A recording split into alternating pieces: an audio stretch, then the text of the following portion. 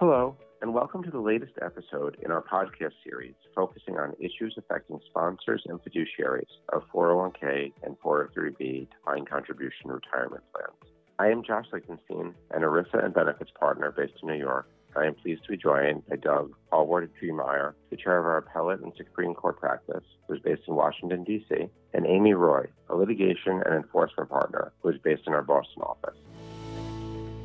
It's great to be speaking with both of you again today. As regular listeners of this series may recall, Amy joined us for one of our earliest episodes in the series last spring to discuss the important Anderson v. Intel Corp Investment Policy Committee case, which addressed the use of alternative assets such as private equity in defined contribution plans. And Doug and I covered the Northwestern 403b plan litigation in our sixth episode, shortly after the U.S. Supreme Court decided to grant certiorari last July. Since the start of 2022, there have been some important developments in both of these cases, and so we thought it would be a good time to revisit them. After much anticipation, the Supreme Court issued a unanimous opinion in Hughes v. Northwestern University earlier this year, which vacated the Seventh Circuit's decision to affirm the dismissal of an ERISA lawsuit and remanded the case for reconsideration of the plaintiff participant's allegations. Consequently, the plaintiffs will have another opportunity to assert that the plan fiduciaries actually violated ERISA's duty of prudence based on the number of investment options they included on the plan menu, the decision to contract with multiple record keepers, and the decision to include investment options on the investment lineup that were allegedly high cost and yet allegedly underperformed. So, Doug, in our conversations about the decision, you mentioned Northwestern as a missed opportunity for the court. Could you explain what you mean by that for our listeners? Well, thanks, Josh. And it's nice to join you again for another one of these podcasts. When we spoke about the Northwestern case last summer, there was a sense shared by many, including me, that the court would provide some much-needed guideposts on what the applicable standard for pleading a breach of fiduciary prudence under ERISA would be in connection with management of a defined contribution plan. And going further, I think there was even a glimmer of hope that the court would adopt a more rigorous standard that would make it harder for these types of allegations to survive and thus make it less attractive for plaintiffs' firms outside of cases where there would appear to be some genuine issue regarding fiduciary governance.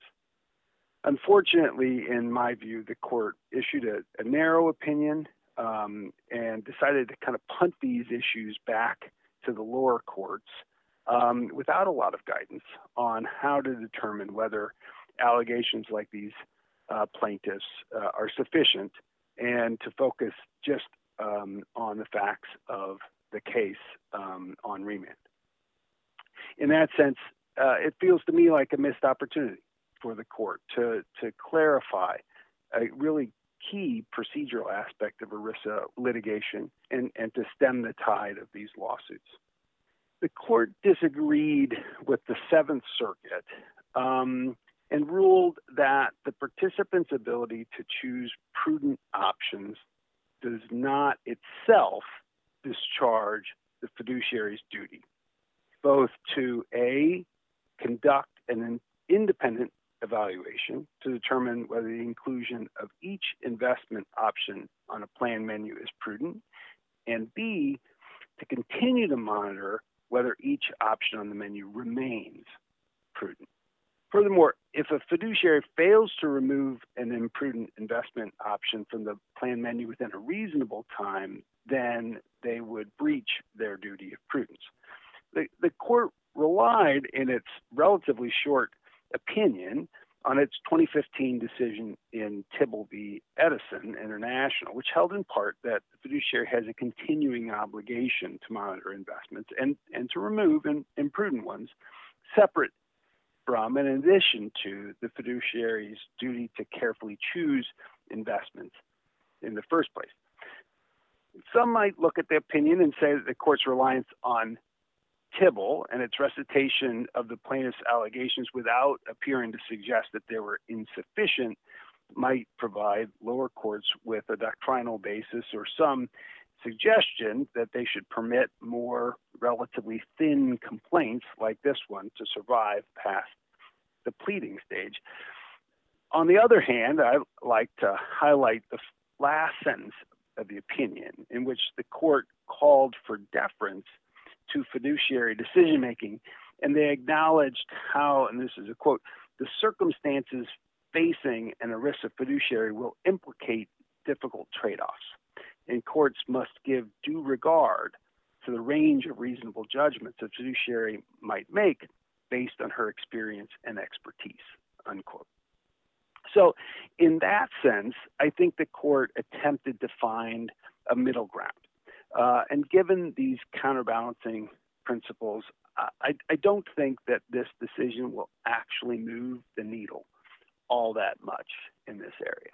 Thank you for the explanation and for all of those insights, Doug. I see what you mean about it being a missed opportunity after you explained all of that. But even though we didn't get the clarity that we were hoping for around the pleading standard, it does feel to me that the court's rejection of the Seventh Circuit's rule is still significant.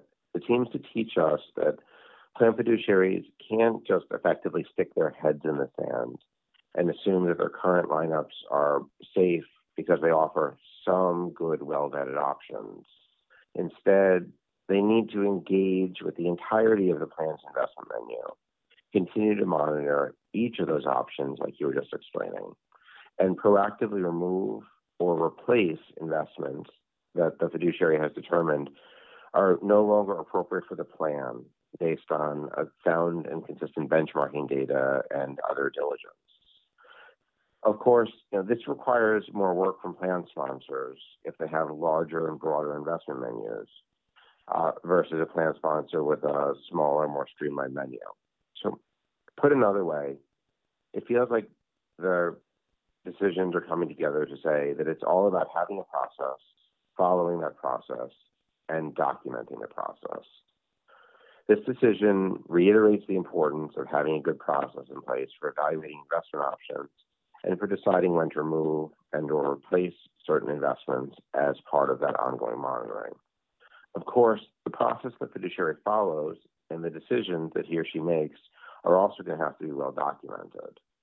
While there's no way to guarantee that a plan sponsor won't get sued, taking these steps, it seems, could certainly help to mitigate the risk of a successful claim being actually brought by plaintiffs.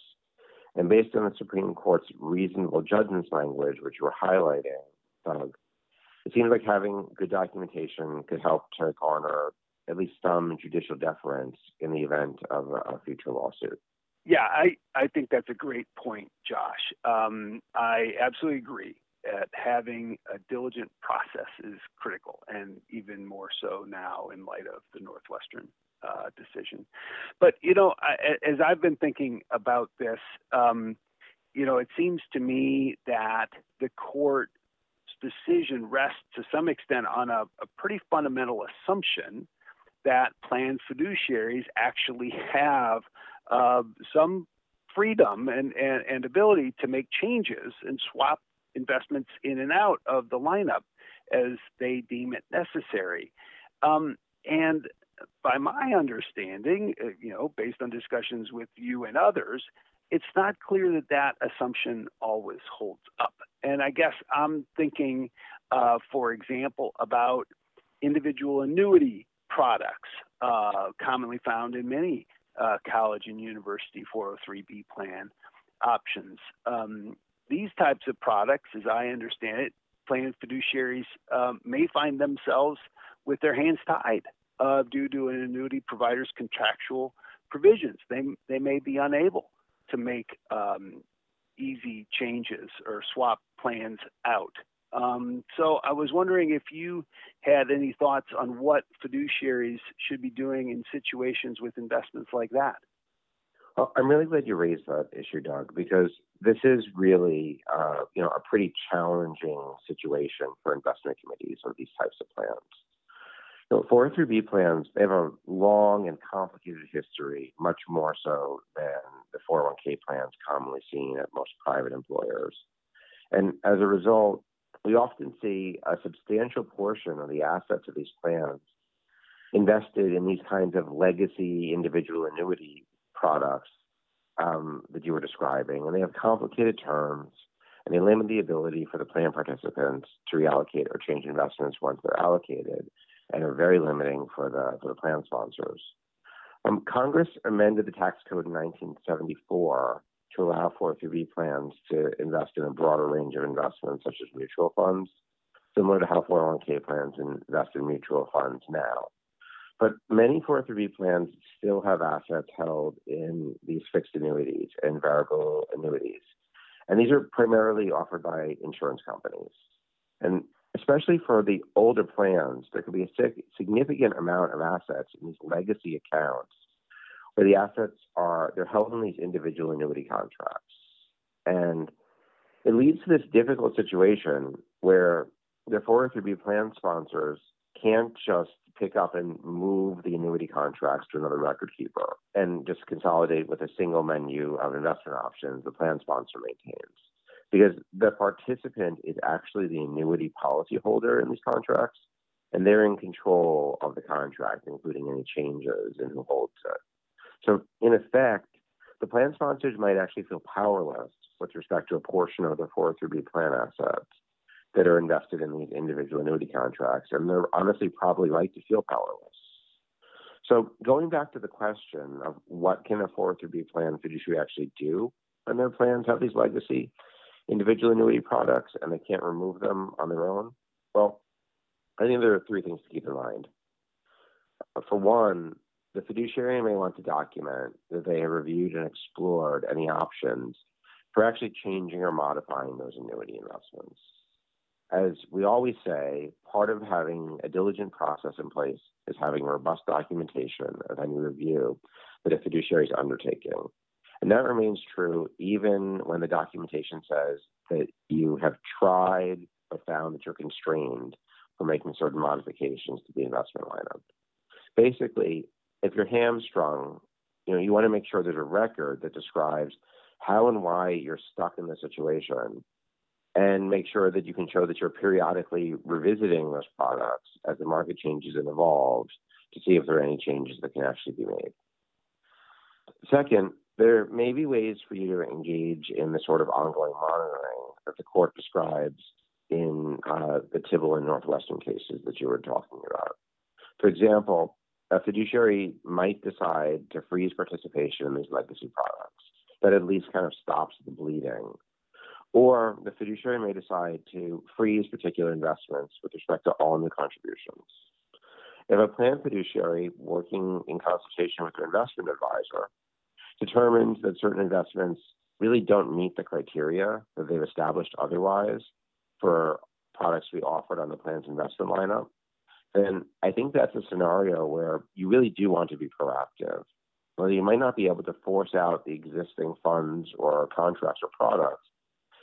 You're still modifying the lineup by taking the position that is no longer an actively available option on the menu for people to select.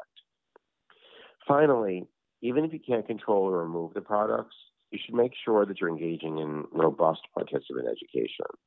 In this case, you might actually want to educate your participants about the different products and alternatives on the lineup, including the fact that they have the power to control these investments or move their money out of an individual annuity product in their capacity as the individual policyholder.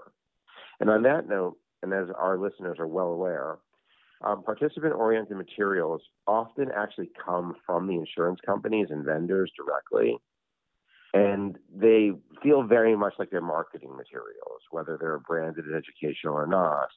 They often do feel like they have this marketing spin. That said, plan administrators and record keepers, they often do offer participant education more generally, which can also be helpful in assisting participants in better understanding and evaluating their own portfolios beyond just what they're getting from the vendors. And on the subject of process, I'd like to switch to the Intel case at this point.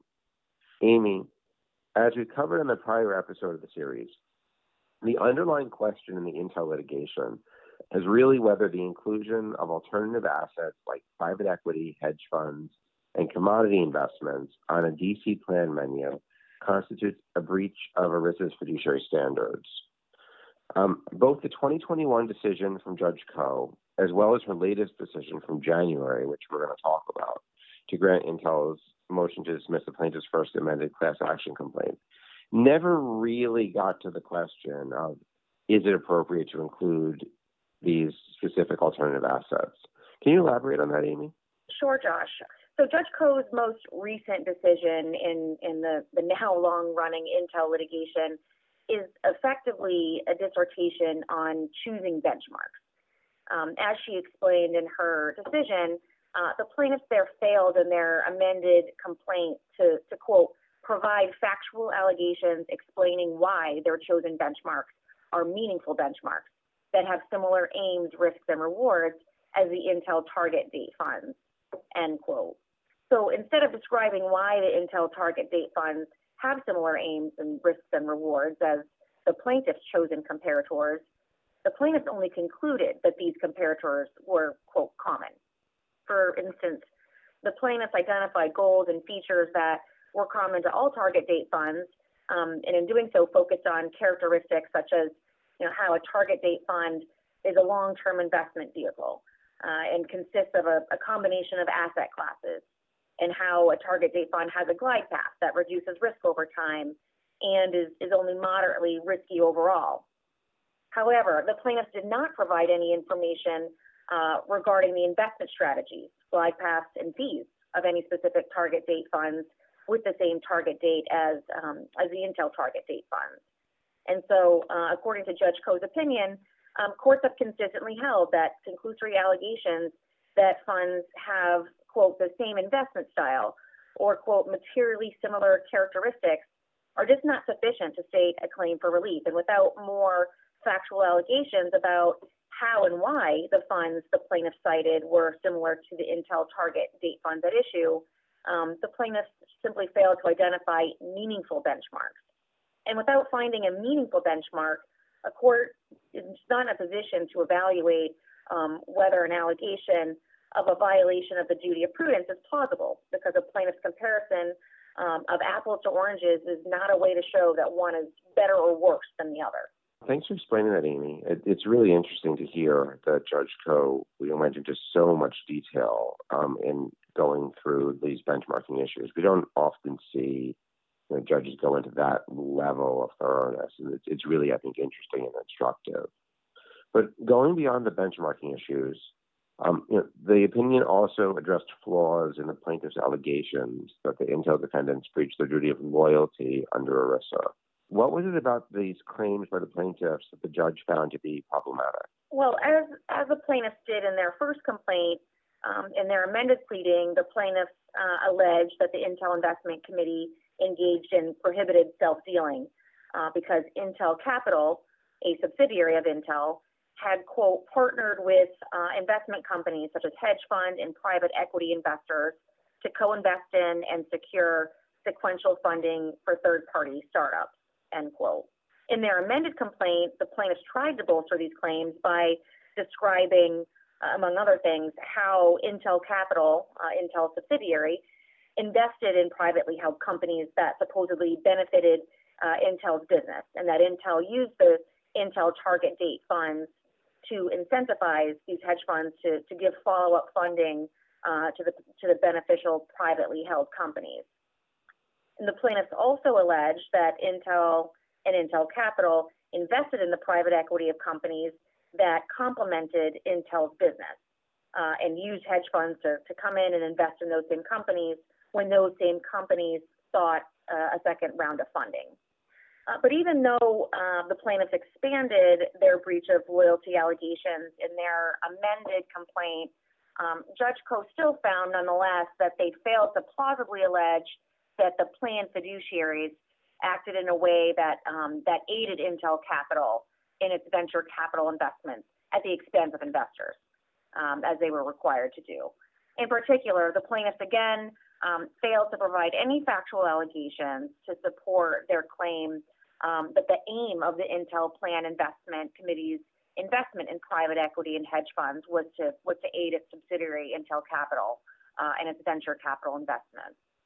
For example, The plaintiffs never alleged that the plan investment committee had any influence over any investment firm's decision to invest in one of the startups in which Intel invested. The plaintiffs also failed to provide any factual allegations to support their claim that Intel investment committee engaged in self-dealing. So according to Judge Koh, the plaintiffs really only pled factual allegations that at most support a potential conflict of interest, not a real conflict.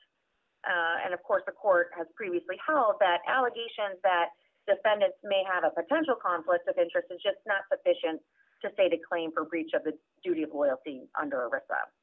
That all said, to me, the bigger takeaway from this latest decision is that Judge Koh's comprehensive and exacting evaluation of the benchmarks the plaintiffs offered tells us something about how courts might evaluate these sorts of ERISA cases going forward. And I think it speaks to the deference that we would generally expect a judge to show for plan fiduciaries who had a good process in place.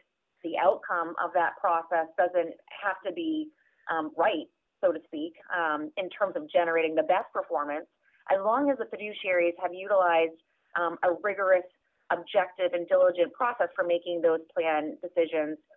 Deference really ought to be paid to those fiduciaries. This is actually a lot like the holding from the Supreme Court that you and Doug were just discussing. Thanks for that, Amy, and thanks for sort of making that connection between the two cases. It's interesting to think about the common threads in jurisprudence that we see in this area. And I agree also that here the sponsor made a choice to use non-traditional, highly customized products as plan investments, which allegedly performed poorly. But even still, the process won out. I think it demonstrates, like you were saying, that fiduciaries should be able to construct a lineup for the participants that they think is in the participants' best interest, even if it doesn't adhere to industry best practice, or even if it doesn't actually result in choosing either the most conservative investments or the best performing investments. It's really the process that matters. So from that vantage point, this decision may give some comfort to all the plan sponsors out there who are considering including alternative investments in their own defined contribution plan menus in various capacities, as long as they follow a rigorous and appropriate process in making that decision. And as we've said a number of times over this podcast, documenting that decision. I think that if you read the opinion in conjunction with the DOL's 2020 information letter on the use of alternatives in 401k plans, and the statement that the DOL issued just at the end of December, which clarified that it did not materially change the guidance from that information letter, then fiduciaries who are attentive to process should take at least some level of comfort in knowing that if they use and incorporate these types of alternative investments in plan menu, then as long as they do it in a manner that is sort of rigorous and documented, that they might not necessarily get second guessed by a judge if it gets challenged in court. On that note, the DOL supplemental statement actually leaves in place its view that a plan fiduciary would not be violating its duties under ERISA solely by reason of offering a professionally managed asset allocation fund with a private equity or other alternative component as a designated investment alternative subject to the conditions set forth in that 2020 information letter. The statement goes on to address concerns they raise about the applicability of the 2020 information letter to certain smaller plans and fiduciaries by emphasizing how plan fiduciaries that are going to select or evaluate a product that includes alternatives like PE needs to have the particular skills, knowledge, and experience to be able to actually evaluate the performance and fees of the underlying products and underlying portfolio of investments. In other words, if a fiduciary does not possess the expertise necessary to evaluate these products, then they may need to seek assistance from an investment manager or other investment professional who does have the requisite experience. Well, I think we've covered a lot of interesting ground And I think it's also nice that we were able to explore some of the connections between these different cases. And with that, I want to thank Amy and Doug for joining me today and sharing many valuable insights about these two important cases. For more information on the topics that we have discussed, please visit our website at www.ropesgray.com. And of course, if we can help you navigate any of the topics we covered, please don't hesitate to reach out. You can also subscribe and listen to this series wherever you regularly listen to podcasts, including on Apple, Google, and Spotify. Thanks for listening, and we look forward to being with you again soon.